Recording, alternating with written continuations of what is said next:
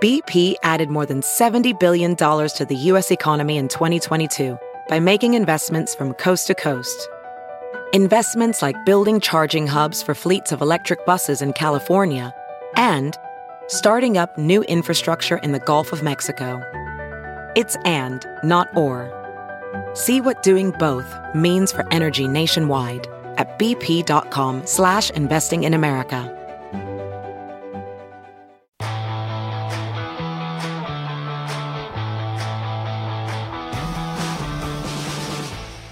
Welcome into the At the Yard podcast. I'm Corey Seidman, joined by Jim Salisbury, out in San Diego at MLB's winter meetings. At the Yard is brought to you by Team Toyota, and there's a lot to discuss this week as the Phillies kind of set their course for the rest of the offseason. Jim, they added their big-ticket pitcher in Zach Wheeler. I think everybody in the world knew that that was the Phillies' number one objective this offseason was to add an arm to their rotation. And now it's about what they do to address their other holes or weaknesses. You wrote about how now the focus shifts to an infield bat. Do you see that as something that the Phillies can accomplish this week at the winter meetings, or is this more about planting the seed?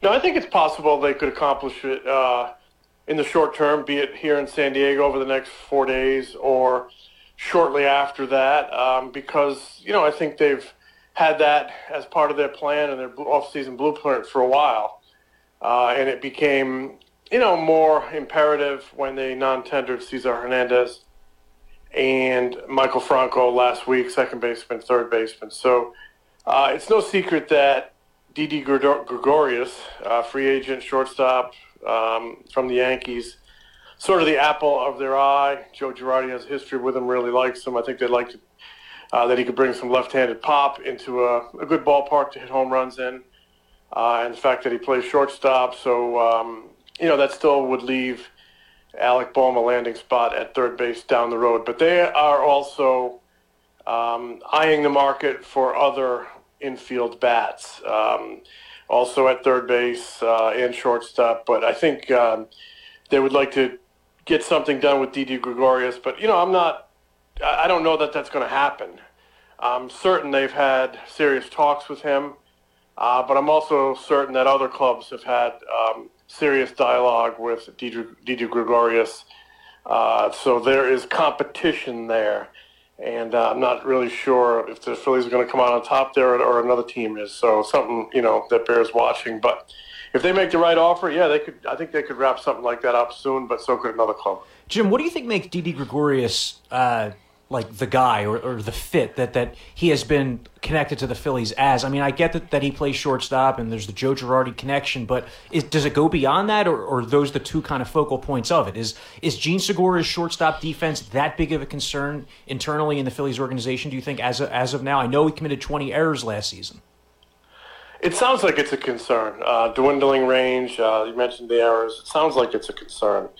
And they got him for 3 more years and $45 million. I'm like, wow. He is a good second baseman. I think if they can get a shortstop, that would be the plan. Play Kingery at third, though they could adjust that plan and play Kingery at second. His best position, Segura at third. But I think Segura is probably best suited to go to second base if they get a shortstop. But, yeah, I mean, you mentioned a couple big reasons he fits, the power, the connection with Girardi. I've heard from a number of people who have really watched this guy play over the years, and we've all watched him play. He's kind of an effervescent talent and a great guy on a team, both on the field and in the clubhouse, a real leader. He was described to me as by a scout from a club from a scout who watches a lot of American League and watches the Yankees a lot. He was described to me as the leader of that club. So I think he would bring quite a few intangibles as well. And as I kind of alluded to, the fact that, he is a shortstop, and a lot of the other infielders that are available this offseason are third basemen. Moustakas, who went off the board, Rendon, Donaldson, they're third basemen who could take longer terms. And, there's still a hope that Alec Bohm is going to be ready at some point to be your third baseman. Now, I know talent evaluators who don't really think he's a third baseman long term. That he's more maybe of a first baseman or even an outfielder, but the Phillies front office, the Phillies player development people that I've spoken with and asked this question to many times are confident that he can play third base. So getting a shortstop would leave third base, in play as a landing spot for your top position player prospect down the line. When he's ready, I expect him to start in AAA, but be in the picture in Philly at some point this season. If all goes well. So I would say Didi is your the focal point of things the Phillies are trying to do here in the short term. But like I said, I know there's competition for the guy, and so I'm not really certain the Phillies are going to end up with him. They'll have to have plan Bs because they do need an infielder. Jim, mentioning Alec Boehm there, his presence in the organization, his status as one of the top prospects, and his potential as a big power bat in the middle of a lineup, that kind of creates the situation for the Phillies where even though someone like Anthony Rendon, any team in baseball would love to have him. I mean, it's going to take probably $250 million or thereabout to get it done, but if the Phillies were to pursue Anthony Rendon heavily and sign him, say, well, then they're in a situation where one of Alex Boehm or Rhys Hoskins has to be moved. And, I don't know that makes the most sense organizationally to allocate that much money and then put yourself in a position where the rest of the league knows you don't have as much leverage in a trade. Where do you see the Phillies standing with Anthony Rendon and also Josh Donaldson for that matter? Because if Mike Moustakas got 4 years, you would think Josh Donaldson is in line for at least 3. Yeah, and the Phillies were in on Moustakas quite seriously. He's a guy they liked. As far as Rendon and Moustakas, Rendon and Donaldson, they're more at the top of the market than, significantly more at the top of the market than Moustakas was at third base. The way I see that is obviously the Phillies have a need for a bat. Obviously the Phillies have could use that bat at third base. And I don't think they have, tapped out of the Donaldson sweepstakes or tapped out of the Rendon sweepstakes. I don't think they've tapped out on the sweepstakes involving the top pitchers on the market. Does that mean I think they're going to get one of those top pitchers? No, I think their major pitching upgrade is done. But I also think, there's no reason to pull out and say no at the moment when you can continue to monitor markets, and markets can change, and who knows if somebody if someone's market comes down to a level where you could pallet it. I would use the example of 2 years ago, right at this week at the winter meetings, a lot of talk Jake Arrieta wanting 7 years, and the Phillies, there was no way they were going to go 7 years. And then all of a sudden the talk was, I maybe do a 5-year deal, and the Phillies were not interested in that. And all of a sudden his market played into a 3-year deal, and the Phillies were in it. So I just don't think you ever, there's ever a need to say no, that we're out. You can continue to kind of be curious, interested, bystanders, and if situations change, you can ramp up your pursuit. But just the way the vibe I get, the seriousness of their pursuit of Gregorius, they're creeping toward the luxury tax. I would say that Donaldson or Rendon, I would classify them at the moment as unlikely, but I would note that things can always change. Luxury tax has been a big topic lately, Jim. And, John Middleton, I want to say it at one of the press conferences, perhaps at the Gabe Kapler press conference when he was asked about it, referred to it as, you can go over the luxury tax when you're one piece away, when you're like on the precipice of a championship and you can add a Cliff Lee and that puts you over the top. The Phillies are not one piece away right now. There's still multiple pieces away even after the Zach Wheeler signing. Do you see the luxury tax almost being like a hard limit for the Phillies this offseason? Or do no. if the right offer materialized, could they exceed it? No, I don't see it as a hard limit. I asked John Middleton that question. It was at the press conference where Andy McPhail, and Matt Klentak kind of wrapped up the season, spoke about their reasons for letting Gabe Kapler go.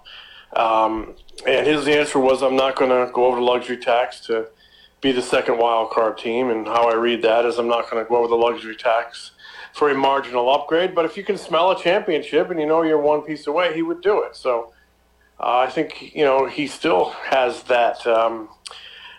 He's still governed by that philosophy, I believe. And so it would not surprise me. I think the luxury tax is a concern. It should be a concern for all teams. It's just, becomes empty payroll. And then if you become a repeat offender, the penalties compound.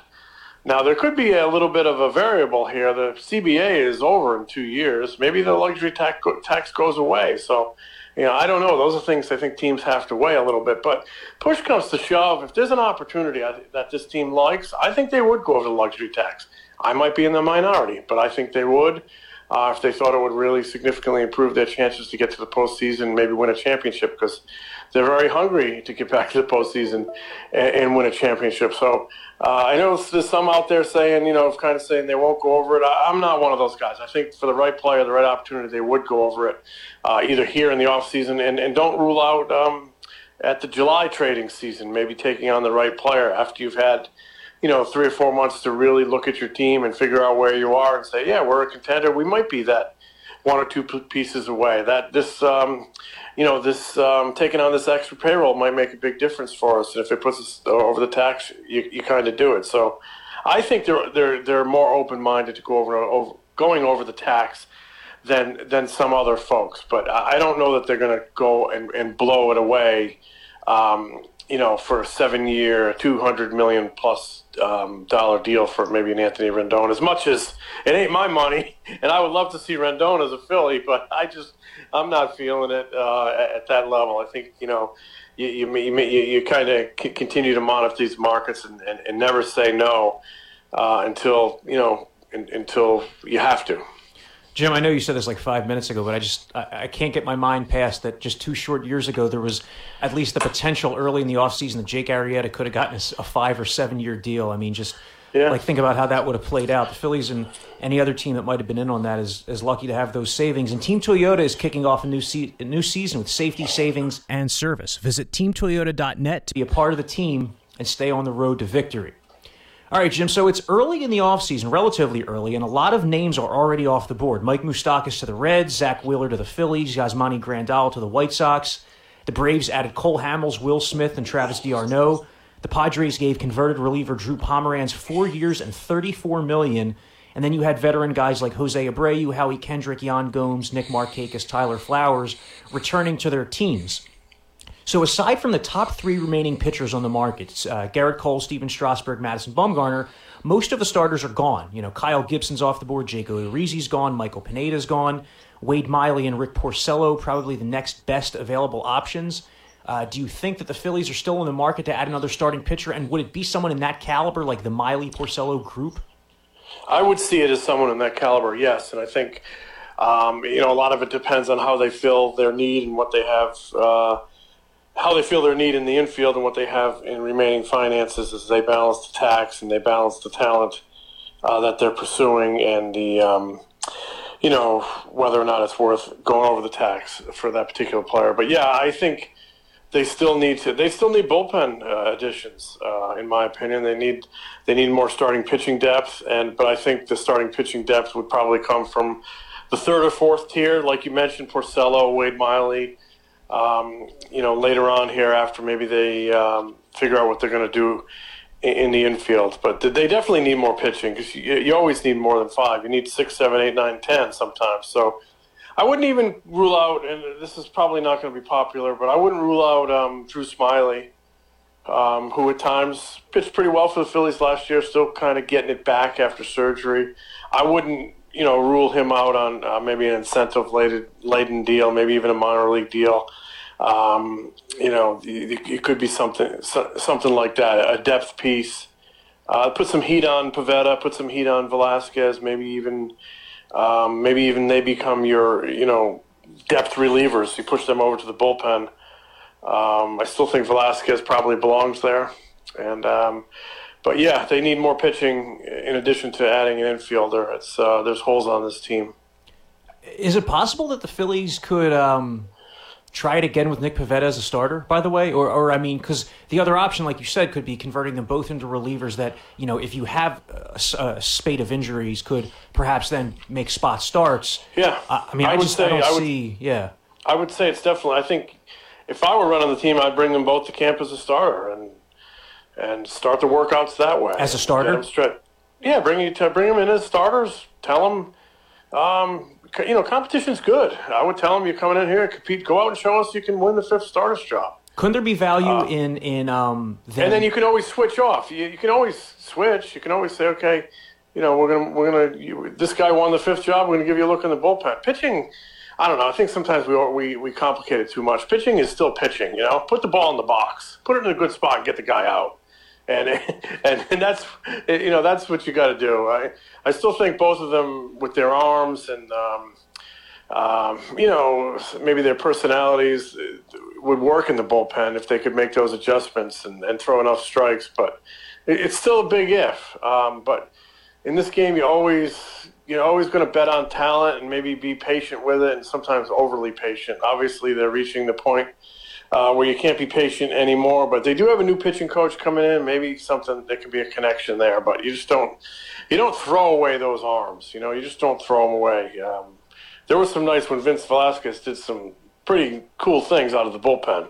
If he could ever show some consistency out there, you might have something. But if camp were to open, I would say to them, go out there and try to win a job. Show us what you can do. I think they put a lot of pressure on Pivetta last year, giving him that number 2 start and talking him up so big. Just let him come in and let him live way under the radar and see what happens. There were also some cool things Vince Velasquez did out in left field last year. Maybe that could be part of his, part-time duty. I'm just joking, but he might be the best athlete on the team. This is a kid that taught himself to play golf by watching YouTube videos, and he's a great golfer. So, great athlete. That could be if he wants to. Not that that's going to win you any baseball games. If he wants to pursue, I'm just making the point. He's a great athlete. If he wants to pursue a great part-time job, maybe golf is the avenue. And if you're looking for a great paying part-time job with flexible hours, check out 2020 Census Jobs. You may or may not have another job. You may even be retired looking for some extra income, but you can also help make sure that everyone gets counted. So apply today at 2020census.gov/jobs to help strengthen your community. I got it. All right. Jim, you're a pillar of your community. I know that. How about trades? Are there any names that you're hearing buzz about leading into this winter meetings period? I know, Francisco Lindor's name has been out there, Chris Bryant, dating back to last year at the July trade period. There was someone like Robbie Ray. What are you hearing about the trade market, and do you think the Phillies could be players in that trade market with the starting pitching options kind of being limited in free agency right now as they are, aside from the top 3 names? We've been talking about Robbie Ray now for, 14 months. I remember writing about him before the GM meetings last year as a potential Phillies target. And I think he's someone they like, and I think he's someone that could be had. Jay Happ is another guy. Phillies made a pretty strong run at him last year. The Yankees would certainly, I think, be interested in shedding that payroll. I think it's $17 million. So the Phillies are open to all ways to push this thing forward, and you have to be open to trades. The problem with trades is they have a very weak farm system. They don't have a lot of guys in that farm system that other teams covet beyond Spencer Howard and Alec Boehm.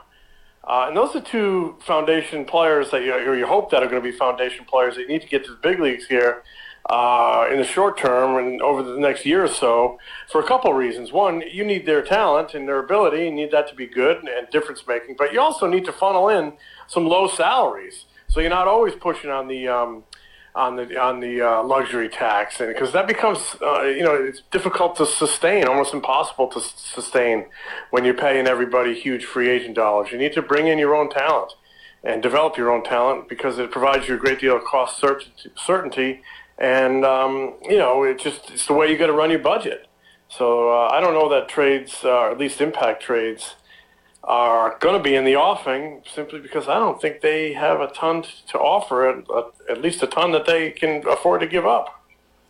Jim, I'm going to let you get back to sniffing out there in San Diego at the winter meetings. Follow the news. And if anybody is interested in more from Jim out at the winter meetings, we're going to have a podcast every day this week, Monday, Tuesday, Wednesday, Thursday, that the winter meetings are going on. And we'll also be live here on Facebook and Twitter. So thanks for listening to At the Yard, presented by Team Toyota. Tomorrow, Jim, I want to talk about the bullpen because there aren't that many big-time relief options out there in free agency, and the Phillies have an unsettled bullpen still. So let's leave that for Tuesday, and we'll talk to you then on At the Yard. Some people just know the best rate for you is a rate based on you with Allstate, not one based on Carol. She's more focused on hitting a high note than the car in front of her. Why pay a rate based on anyone else? Get one based on you with DriveWise from Allstate. Not available in Alaska or California, subject to terms and conditions. Rates are determined by several factors, which vary by state. In some states, participation in DriveWise allows Allstate to use your driving data for purposes of rating. While in some states, your rate could increase with high-risk driving. Generally, safer drivers will save with DriveWise. Allstate Fire and Casualty Insurance Company and affiliates, Northbrook, Illinois.